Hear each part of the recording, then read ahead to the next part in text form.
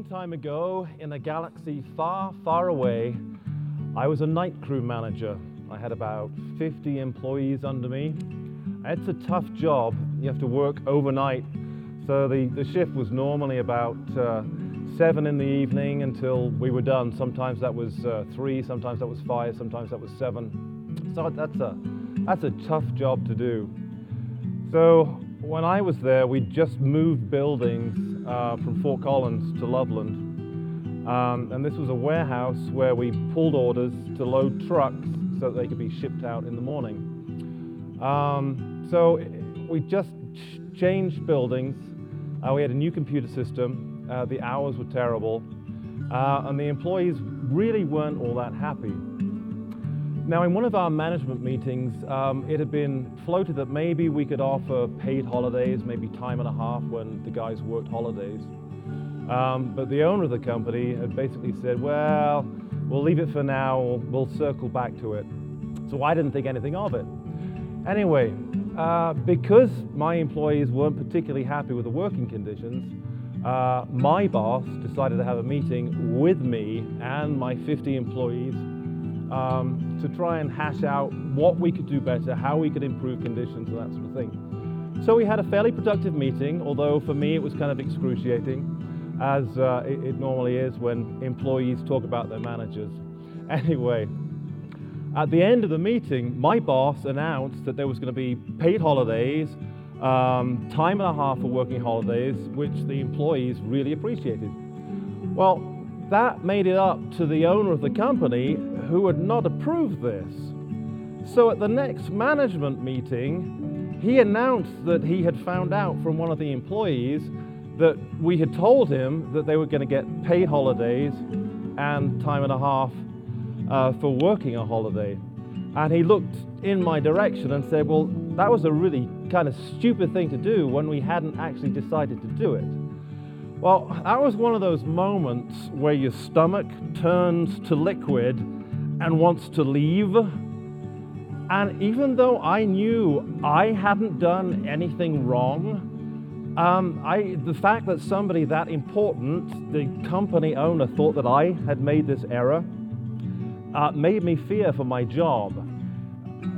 But I was panicking. I was overreacting because push comes to shove, there were 50 people in that room along with my boss that knew that it wasn't me that had said it.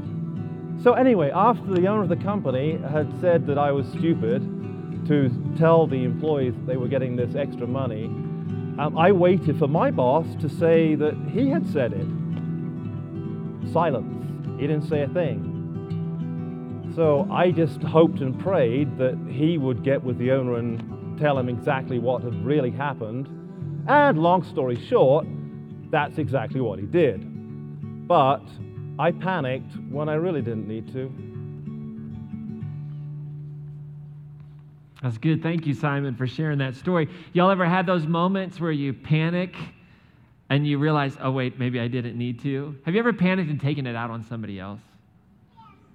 Yeah, right? We do that, right? But one of those like panicky moments. We all have those experiences, right? Where it's just kind of like, oh no, what's going to happen? What do we do? Like Simon was faced with this real like moment of anxiety, right? What does he do? Does he like in the middle of a meeting say, whoa, whoa, whoa, I didn't say anything. It was him, right? Does he do that? Or does he trust that like somebody else in the room has some integrity, right? And will say, but then he doesn't say anything, right? And the question is the boss going to do the right thing? Well, the truth is we all have those like moments in our lives where we feel our feet are put to the fire, right? We're faced with a choice, right? We're faced with this moment, this choice. What are we going to do? The anxiety, the fear, I love what he said, your like stomach turns to liquid, you know? That's a very apt description of a terrible moment, right? And it's just like, oh no. And sometimes these like feet to the fire moments we experience are where our values are really put to the test. Right?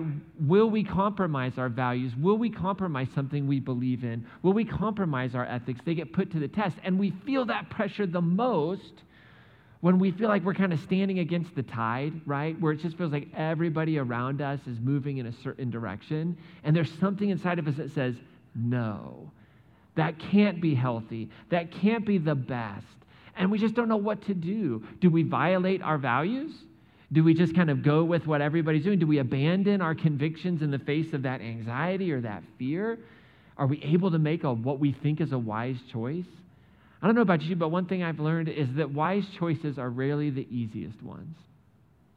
Wise choices are really the easiest ones. Wisdom is a value of ours here. When we look to Scripture, we look for wisdom. When we think about how do we act towards one another, how do we treat one another, what is it that I should say or do, we're always asking the question, what's the wise thing to do? Because sometimes the question of what does the Bible say to do, that can get us into trouble. You all know, like, how does the Bible say we should punish our children? Don't listen to that one. Don't follow that one. Not wisdom right there, okay? But sometimes it's tough. We're trying to navigate all these things. And we have this great story that we're going to look at today of this moment of anxiety where it's like, what's the wise choice to do? We're going to look at this story of these three young men named Shadrach, Meshach, and Abednego. Has anybody ever heard of the story Shadrach, Meshach, and Abednego? I hope some of you have never heard this story because it's a good one. In one sense, it's not so good because it's such filled with pie in the sky. Everything works out in the end, right? If you're not familiar with this story, there's a part of me, and I'm just going to be honest with you, that wishes this story didn't end so well. Right? And you're laughing because you know life doesn't always end this well. And so before we get to the story itself, I'd like to maybe give you a little bit of history that will help us understand why the story had to end so well. And to get a true understanding of this story, which is about three young men who had been exiled from their homeland. They were refugees. They'd been taken from probably Jerusalem or the surrounding city. They were probably some of the best and the brightest. In 586, the Babylonians came and destroyed Jerusalem and took away the best and the brightest, and they went to Babylon. And so this story is about three young men that were living in Babylon at the time, and they were kind of being groomed to become leaders within the Babylonian Empire. Now, to fully understand the story, we have to understand another guy. And this other guy's name is Antiochus IV Epiphanes. Y'all know Antiochus? Y'all ever met Antiochus? Yeah, anybody ever heard of the name Antiochus? How many of you are super excited for the next 5 minutes? Of just a little bit of history about the Syrian Seleucid Empire, right? Okay, so listen, we have to get this, though, because if we just jump to the story and we don't understand where the story comes from, we'll misuse it. We'll misunderstand it. So to get the story of really all of Daniel 1 through 6, because Daniel chapters 1 through 6 are 6 stories. They're like court tales about foreigners excelling and succeeding, right, in the midst of when they shouldn't. And they're stories of people's faithfulness to God in the middle of a very difficult time, right? So, but Antiochus, let's go to Antiochus. All right, so here's the thing. In this time period between when all the Jewish people were returning from exile, so you had the exile in 586, about 2 generations later, they start to come back to Jerusalem. So between that moment in time and then when the Roman emperors start to come on the scene in like the 1st and late 2nd century, like the land of Judea where the Jews lived, right? It was pretty much like right in the middle of 2 major empires. You had the Seleucid Empire in Syria in the north, and you had the Ptolemaic Empire in Egypt, right? And they were like stuck right in the middle of these 2 empires. And for the most part, throughout this period, Judea remained kind of like Switzerland. Like they were just left alone, right? But they were caught in the middle of everything. But, for the most part, they just kind of did their own thing until early in the 2nd century BC, Antiochus comes into power. Antiochus IV Epiphanes. It's a good name. It's free if you're getting ready to have a baby. Go for it. Antiochus, middle name 4, Roman numeral, second middle name Epiphanes, because I'm sure you'll want to have your own last name, right? So this guy comes into power in Syria, okay? And the Jewish people didn't really fit into his model and his understanding of the way his empire should function. And that never goes well for the oppressed people, right? So what Antiochus did was he wanted more of a uniformed kind of imperial colonialism for his people. Whereas the Persians, the Babylonians, they were kind of perfectly content for you to have your own religion and have your own faith and do your own thing, as long as you didn't mess with them, as long as it didn't go against what they were saying. They were kind of happy to have kind of cultural diversity. But Antiochus didn't like that, right? So what he would do is he would try and get everybody under his control to look pretty much the same. And this included embracing a very Hellenistic Greek way of thinking and worshiping, including the pantheon of gods, especially Zeus. Y'all ever heard of Zeus? Right? Some of you are still worshiping him. I'm trying to help with that. I'm trying to help. I'm just kidding. I'm just joking around. All right? So, but Zeus was a big deal. That's why he took the name Epiphanes, because the word Epiphanes means God manifest. So he actually believed that he was Zeus incarnate. Okay? And this is about 170. Jesus, remember, appears on the scene about year 3, so about 175 years later. So he believed he was Zeus incarnate. He wanted everybody to worship Zeus. Everybody had to live this way. Now, lots of the pagan nations around, they had no problems with this. They were like, great, another god, no problem. The more the merrier. We want to keep everybody happy, right? Why not? If there's a god out there I don't know about, let's make sure that one's happy because it'll go well for us. So that was fine. But this didn't go over too well in Judea, right? A highly monotheistic environment. So all of a sudden what you have happening under Antiochus' rule is there becomes this like cultural civil war. I know this is going to be really hard for us to understand, okay? So stick with me. It's so foreign to us to imagine a really divided nation, okay? But that's what was happening here. Very hard for us to understand. So you had this nation and this like cultural civil war that was developing. And it really happened within like the high priestly families, the ruling class. So in the middle of all this turmoil, we can learn about this stuff in a book called Maccabees. And also there's a guy named Josephus who wrote these Jewish he was a Jewish historian who wrote a couple of massive like works on the history of this time period and the history of the Jews, right? So during this time period, Antiochus came into Jerusalem at one point in time, plundered the Jerusalem temple, took all the sacred items, the sacred vessels, and he used it to finance his campaigns. And all these stories have emerged and have been written down that we can find out about, like bribery and military coups and anything that would rival anything on Netflix today, right now. Like, it was just a terrible time. Now, what happens is Antiochus comes back into Jerusalem and he finds the people in this open state of rebellion against him, right? They're in rebellion against one another. There's groups that say, hey, go with the Syrians, and there's groups that say no, right? And so in the midst of this chaos, he finds himself there, and what he does is he takes out his frustration on him. Because what had just happened to Antiochus is he had gone down to Egypt, right? And he had gone down to Egypt with his entire army because he was going to put the Egyptians in their place. Now, the problem is when Antiochus shows up into Egypt, Rome is there. He wasn't expecting Rome to be there. And so he shows up, he's got his whole army, Egypt is there, and all of a sudden Rome is there. And there's a politician from Rome there. And the politician from Rome comes out and meets Antiochus. And he says, here's the deal, brother.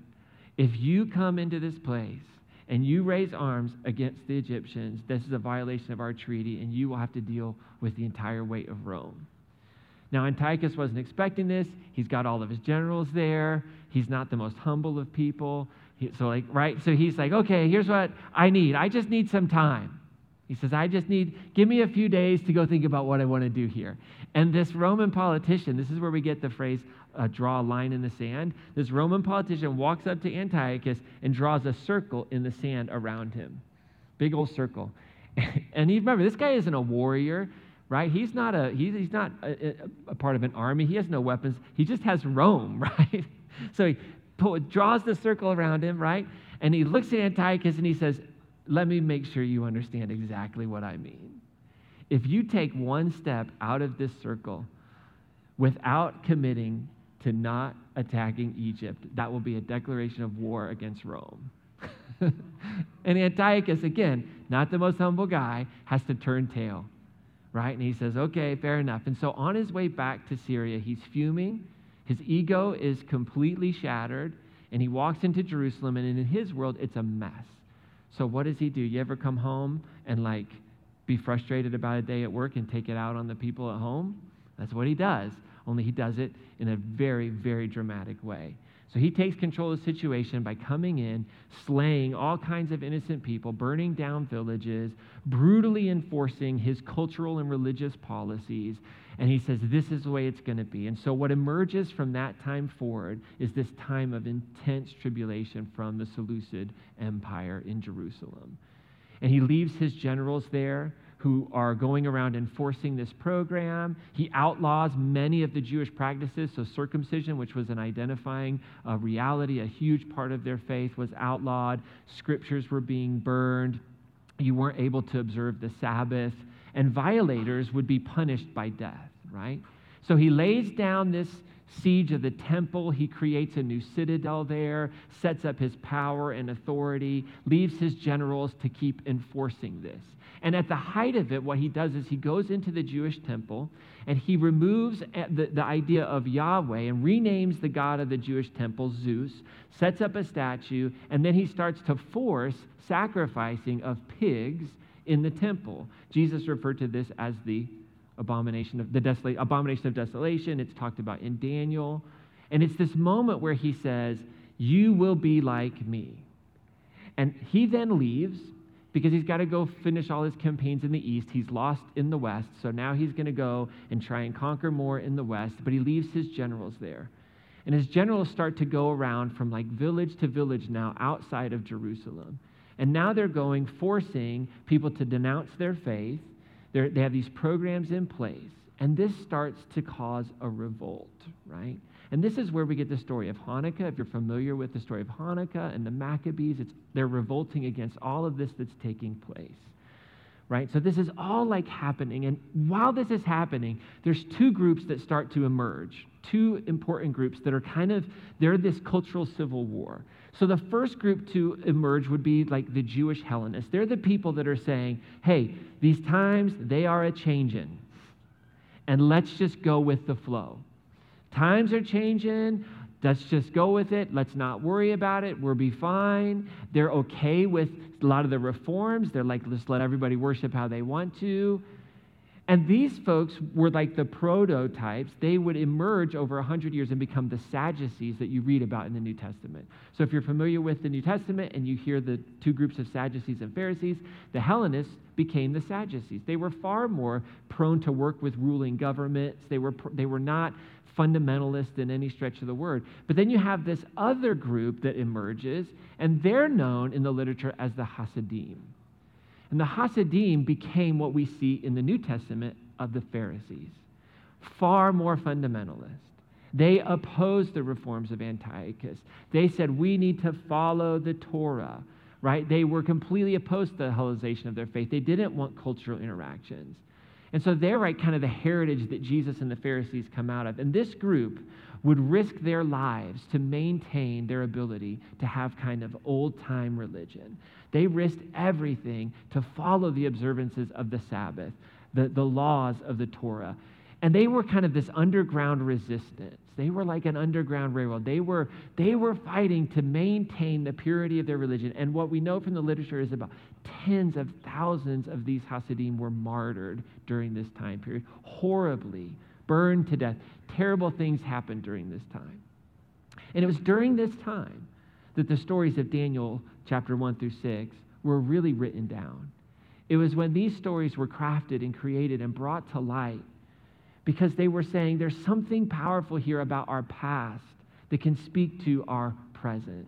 And so the Hasidim were probably the group of people that collected and wrote these stories, and they shared these stories with one another because they were trying to encourage the people in the midst of their persecution that if you are faithful, it's going to be okay.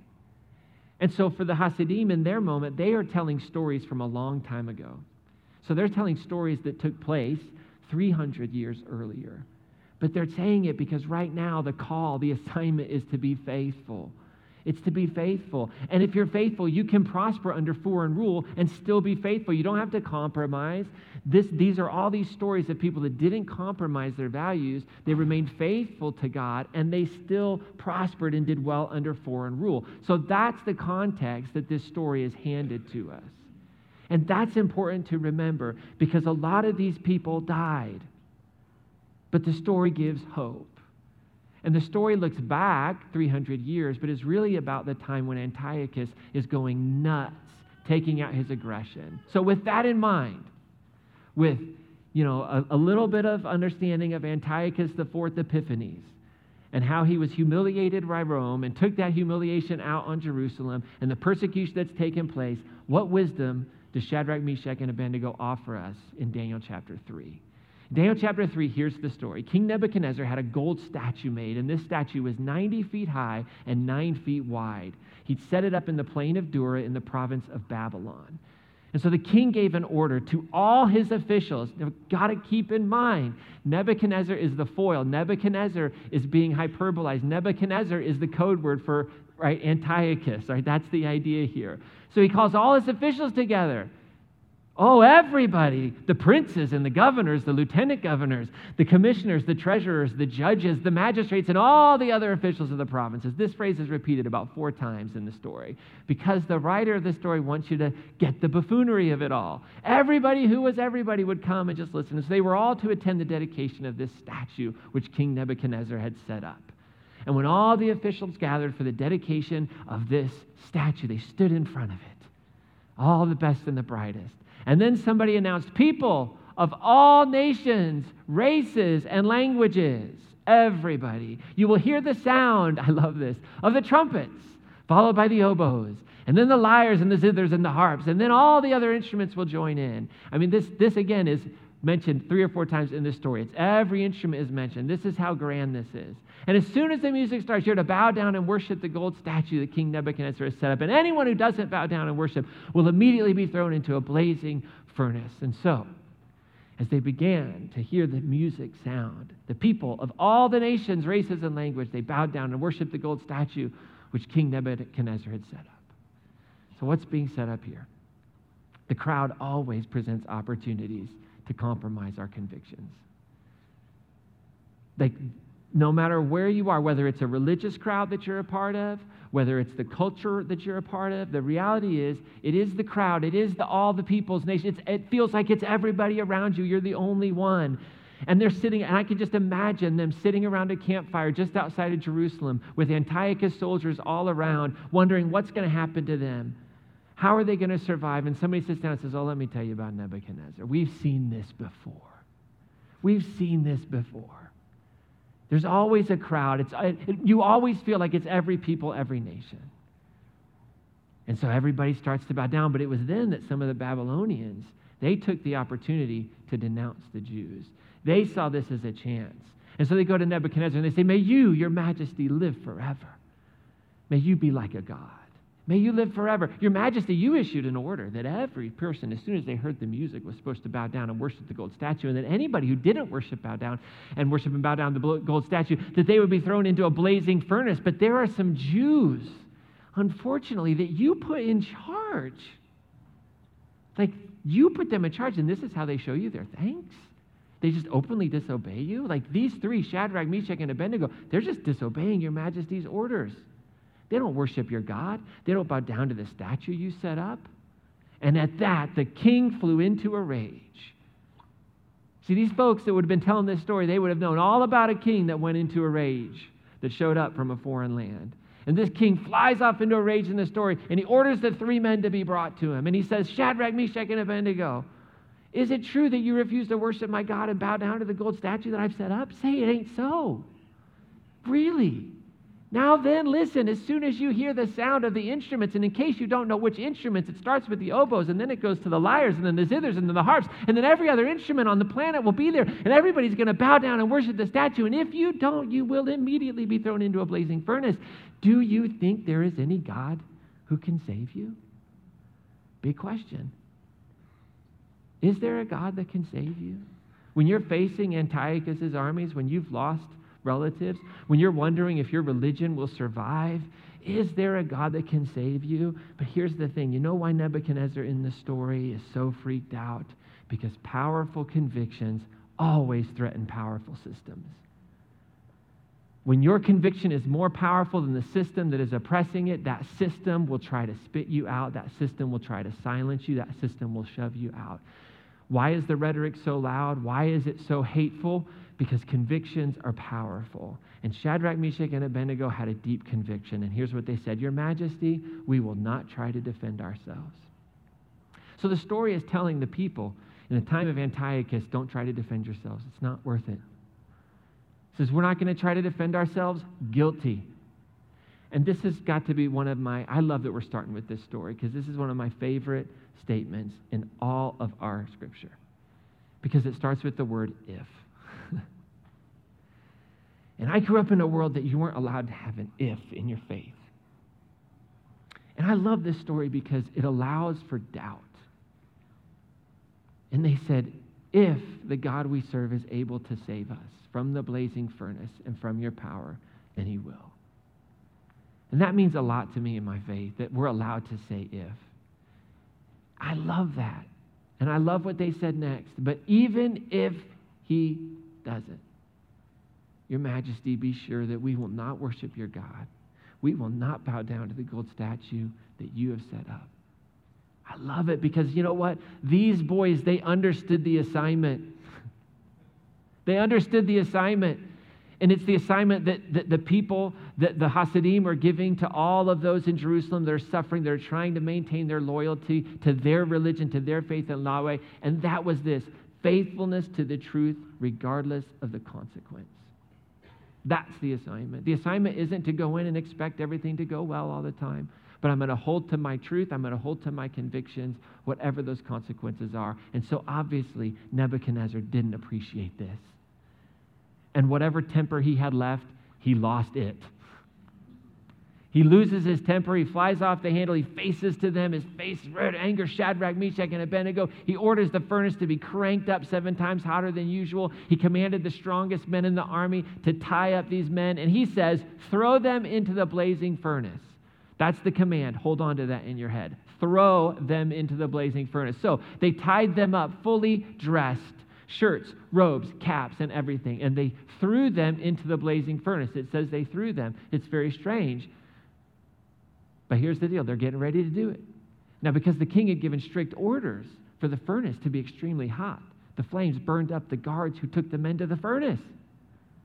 Now, this is what happens. This is so good. Then Shadrach, Meshach, and Abednego, still tied up. The 3 guys that were going to throw them in aren't there anymore. They fell into the heart of the blazing fire. Like, that's a bad trip. You know what I'm saying? But here's the point of the story. Nebuchadnezzar doesn't have any power. Antiochus doesn't have any real power. It's all a facade. They didn't throw them into the fire. They fell into the fire. Notice that. They weren't thrown. They fell. There's something in the narrator in the story that says, no, it might seem like all the power sits here. It might seem like you're bound up and you're tied up and you can do it. But no, here's the thing. They just fell in. Sometimes I wonder if they hopped in. They're like, let's see what happens. Right? Nebuchadnezzar had no real power. And so suddenly Nebuchadnezzar leaps up, it says, in total amazement, and he asked his officials, didn't we tie up 3 men and throw them into the blazing furnace? And they answered, yeah, that's what we did, Your Majesty. Well, then why are there 4? Why are there 4 walking around in the fire? They're not tied up. They show no signs of being hurt. The 4th one looks like an angel. So Nebuchadnezzar went up to the door of the blazing furnace, probably had him turn down the temperature before he got there. Right. He says, Shadrach, Meshach, and Abednego, servants of the supreme God. Boy, his tune changed real fast, right? He's like, come on out. And they come out at once, and this is so great, right? The writer is so brilliant. It's like, oh, by the way, all the princes, the governors, the lieutenants, the lieutenant governors, and the other officials of the king, they were all there seeing this happen. They saw that they had not been harmed by the fire. Their hair wasn't singed. Their clothes wasn't burned, and there was no smell of smoke on them. Like, in the end, they win. And so the king said, praise the God of Shadrach, Meshach, and Abednego. He sent his angel and rescued these men who serve and trust him. They disobeyed my orders and risked their lives rather than bow down and worship any god except their own. So can you hear the point and the power of this story when the statue of Zeus has just been set up in the temple in Jerusalem and you're being called to abandon your worship? And now the king, the ruler, is saying, whoa, they disobeyed my orders. And then then it goes a little wonky. I'm not going to lie to you. Nebuchadnezzar in his zeal is like, and now I command that anyone of any nation, race, or language who speaks disrespectfully of the God of Shadrach, Meshach, and Abednego, let him be torn limb from limb, and let their house be made a pile of ruins, right? It's like, whoa, whoa, whoa, Neb, hold on. But the truth is, Nebuchadnezzar like, yes! And all the people in Jerusalem like, yes, that's exactly what's going to happen. Because we hadn't yet had the revelation of Jesus to say, that's not God. That's not God. He says, Nebuchadnezzar says, there's no other God who can rescue like this. And so the king promoted Shadrach, Meshach, and Abednego to higher positions in the province of Babylon. So here's the thing. Before anything, you can't miss this. The point of the story is not for us, first of all. The point of the story would be for Jews under Antiochus Epiphanes' persecution. And it's this, that God is present and can rescue you. God is present and can rescue you. And it's important to recognize that they are facing a persecution far more intense than we are facing in this room. And they have watched their relatives and their loved ones be burned and martyred and died. But the story produces hope. And so what about us? Is the story just too pie in the sky? Is there really anything that we can take to our lives, to the times and the moments where we feel the anxiety, where we have to make choices based on our convictions, whether they be religious convictions or whether they be any conviction, like just the values of our integrity, our character? Well, here's some questions I think we should ponder. I think questions are powerful, and I think this story gives us some questions to think about in our lives. The first one is this: what are the gold statues in your life? What are the gold statues in our life? What invites you? What invites me? What entices me to abandon this narrow, peacemaking path of Jesus? Because, see, I think there are people all around us that are constantly putting up statues that are saying, everybody needs to do it this way. In my world, as a leader in the Christian community, I feel this intensely, that there's just this way that you're supposed to do church. There's just this way that everybody has to believe. There's just this way that you have to toe this line. And there's these statues. And if you don't, everybody's going to leave. And if you don't, nobody's going to give. And if you don't, you'll have to sell. All these things. And you have to at some point say, I got to identify. This is just a golden statue. And in your sector, in your area, wherever you work, wherever you live, wherever you have your being, you have those gold statues. And as a follower of Jesus, I promise you, there's those moments that come that say, okay, everybody's doing this. This seems all right. But there's a conviction that says, no, the peacemaking path of Jesus is narrow. It's very narrow, and it leads to life. And I have to say, okay, is it going to be promotion and power and prestige, right? The great demons of our lives that produce gold statues everywhere that I make my decisions? Or is it going to be faith and hope and love? See, the gold statues, they call us to compromise these commitments to Jesus of mercy and grace and inclusion and forgiveness and peacemaking. And so what identifying the gold statues means is that I live with an awareness of what is antichrist in this world. I don't look for a antichrist. I really don't. Some people do, that's fine. We all believe differently about different things. But I look for antichrists. What is the anti-peacemaking path of Jesus? What is anti-love, anti-joy, anti-kindness? What's anti-grace? Jesus' announcement of the good news was what? It was to the poor. So what's anti-poor? I want to know that, because that's anti-Christ. Right? Jesus said freedom to the captives. So what binds people up? What produces captives in our world? That's anti-Christ.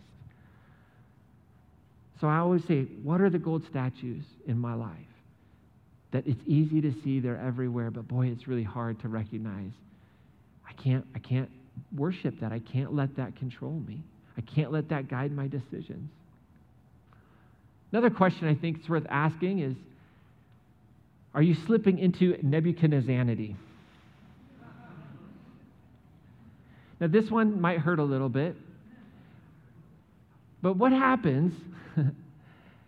Here's what happens. We read the stories of the Bible, and we all see ourselves as the heroes. Come on, say amen. Like we all want to be Shadrach, Meshach, and Abednego. Nobody goes for the play, I want to be Nebuchadnezzar. Like, nobody wants to do that. We see ourselves, and we look through Scripture, and we see ourselves as the oppressed one. We see ourselves as the one who's having to make this tough decision. And that's fine and is true at some point. But at some point, we have to honor that we are the powerful empire. We have to at least give weight that in our context, Christianity is a very powerful reality, that we are living in the empire of the age. And I'm not saying that's bad. I'm just saying we have to recognize that. And we have to say, well, what happens if Christianity looks more like the Nebuchadnezzar of the world than Jesus? Like, what happens when the call to make disciples, right? So Jesus says, according to Matthew, go make disciples in every nation, right? Baptizing them in the name of the Father, and teach them to obey all that I've commanded you. And I'm with you, even to the ends of the earth. What happens when that invitation by Jesus to say, go and identify the ones that the Spirit of God are calling out of this world to live a radical love, to sustain the world, and teach them what that path looks like, when that gets twisted, and now we're part of a faith that coerces, uses violence, and says everybody has to believe like me. And if we don't, let's rip them limb from limb, and may their households fall to ruin. And the truth is, sometimes my Christianity looks like that, where everybody's got to believe this. And unless you're this, then you're out. And it's exclusionary. And we start to look like Nebuchadnezzar. And so I think it's always good for us in these stories, especially when we are the wealthy ones of the world. And that's a wonderful blessing, but it can also become a curse because it can blind us. And we can all of a sudden easily become the oppressor and not even know it. And so it's worth just asking the question. And the last question I would think we should ask is, are we ready to be the fourth one in the fire? Are we ready to be the fourth one in the fire? I think the call of a peacemaker is to stand in the midst of the flames with those that are being persecuted. I think that's the path of Jesus. And the Jesus of Scripture says to us, listen, I'm going to go away and I'm going to give you my Spirit. And that Spirit will comfort and that Spirit will be with you as you walk into the fire, as you stand as the fourth one in the flames. And so are we seeing and are we ready? Because that's what it really means to follow Jesus. And I think what's so cool about this story is it says if it comes to us from a time of deep persecution where God wasn't rescuing the way he did with Shadrach, Meshach, and Abednego. But it tells us something really powerful about ourselves and about the world we live in if we'll lean into its wisdom, if we'll understand the assignment of faithfulness to the path of Jesus. What happens is divine peace. So divine peace comes from faithfully following the peacemaking path of Jesus. That's the choice, right? That's the assignment. Will you live faithfully? For the Jews, it was, will you live faithfully to the Torah? In the revelation of Jesus, for those who are following Jesus, will you live faithful to the way of Jesus, not the way of your religion, not the way that you grew up, not the way that Ryan says, but the peacemaking path of Jesus, the old-time religion of love everybody, of radical forgiveness, of love of our enemies, of going the extra mile, like that kind of stuff, like that's the peacemaking path of Jesus. Paul said it this way in Philippians chapter 4. He says, don't worry about anything, but in all your prayers, ask God for what you need. That's a big word there. And when you start asking for what you need, you'll always have a thankful heart because you have a lot of things you don't need. He says, then God's peace, which is far beyond human understanding, will keep your hearts and minds safe. I love this phrase, in union with Christ Jesus, right? When I'm walking that path, when I'm in union with Christ, the mind of Christ. Shadrach, Meshach, and Abednego, they said it this way: if God, the God whom we serve, is able, then, but if he doesn't, we'll never do it. Why? Because peace is not the assumption of a positive outcome.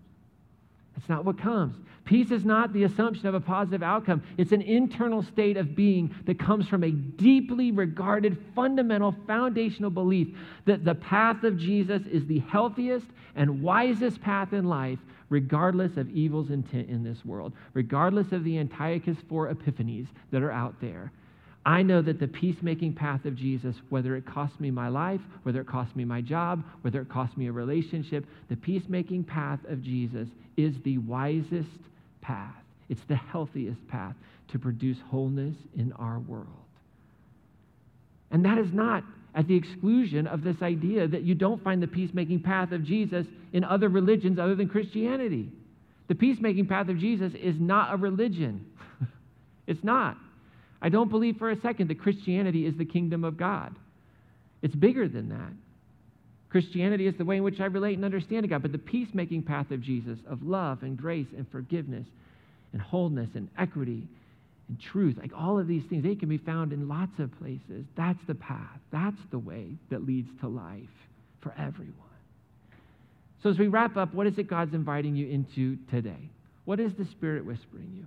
Maybe you've never experienced God's peace by following Jesus, and there's just a little whisper like, man, my life feels out of control. I'm unmoored. I'm not sure what's guiding and directing me. And there's an invitation from God to say, why don't you try following Jesus? If that's you, on your Connect card, you can just check that box. And I'd love to follow up with you and just share a little bit more about what that means to say, I'm going to follow Jesus. I'm going to live a life of grace and forgiveness and love, and I'm going to learn to trust and believe what is true of me, that I am loved, that I am whole, that I am healed, and that I can bring life into this world. Maybe this week God's inviting you to spend time looking at the golden statues around you. Like, what are they?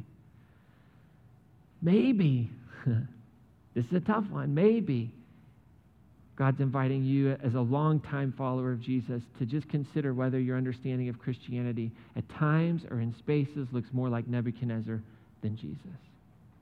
So we have a video that we made a few years ago in the pandemic of this song called Another in the Fire. So what I'd like to do is we're going to play this video to enjoy this song. You can sing if you want. You can just let the song wash over you. But I would just encourage you to finish filling out that Connect card, finish filling out your offering, giving envelope. If you're at a table, you can put your Connect card, your offering envelope in the basket. If you're on the sides, the room hosts will pass the baskets along. If you're in the bleachers, you can use the orange kiosk as we head out. But just take a moment to breathe, enjoy this song, and then I'll be back with our blessing for the day to get us out of here to celebrate July 4th.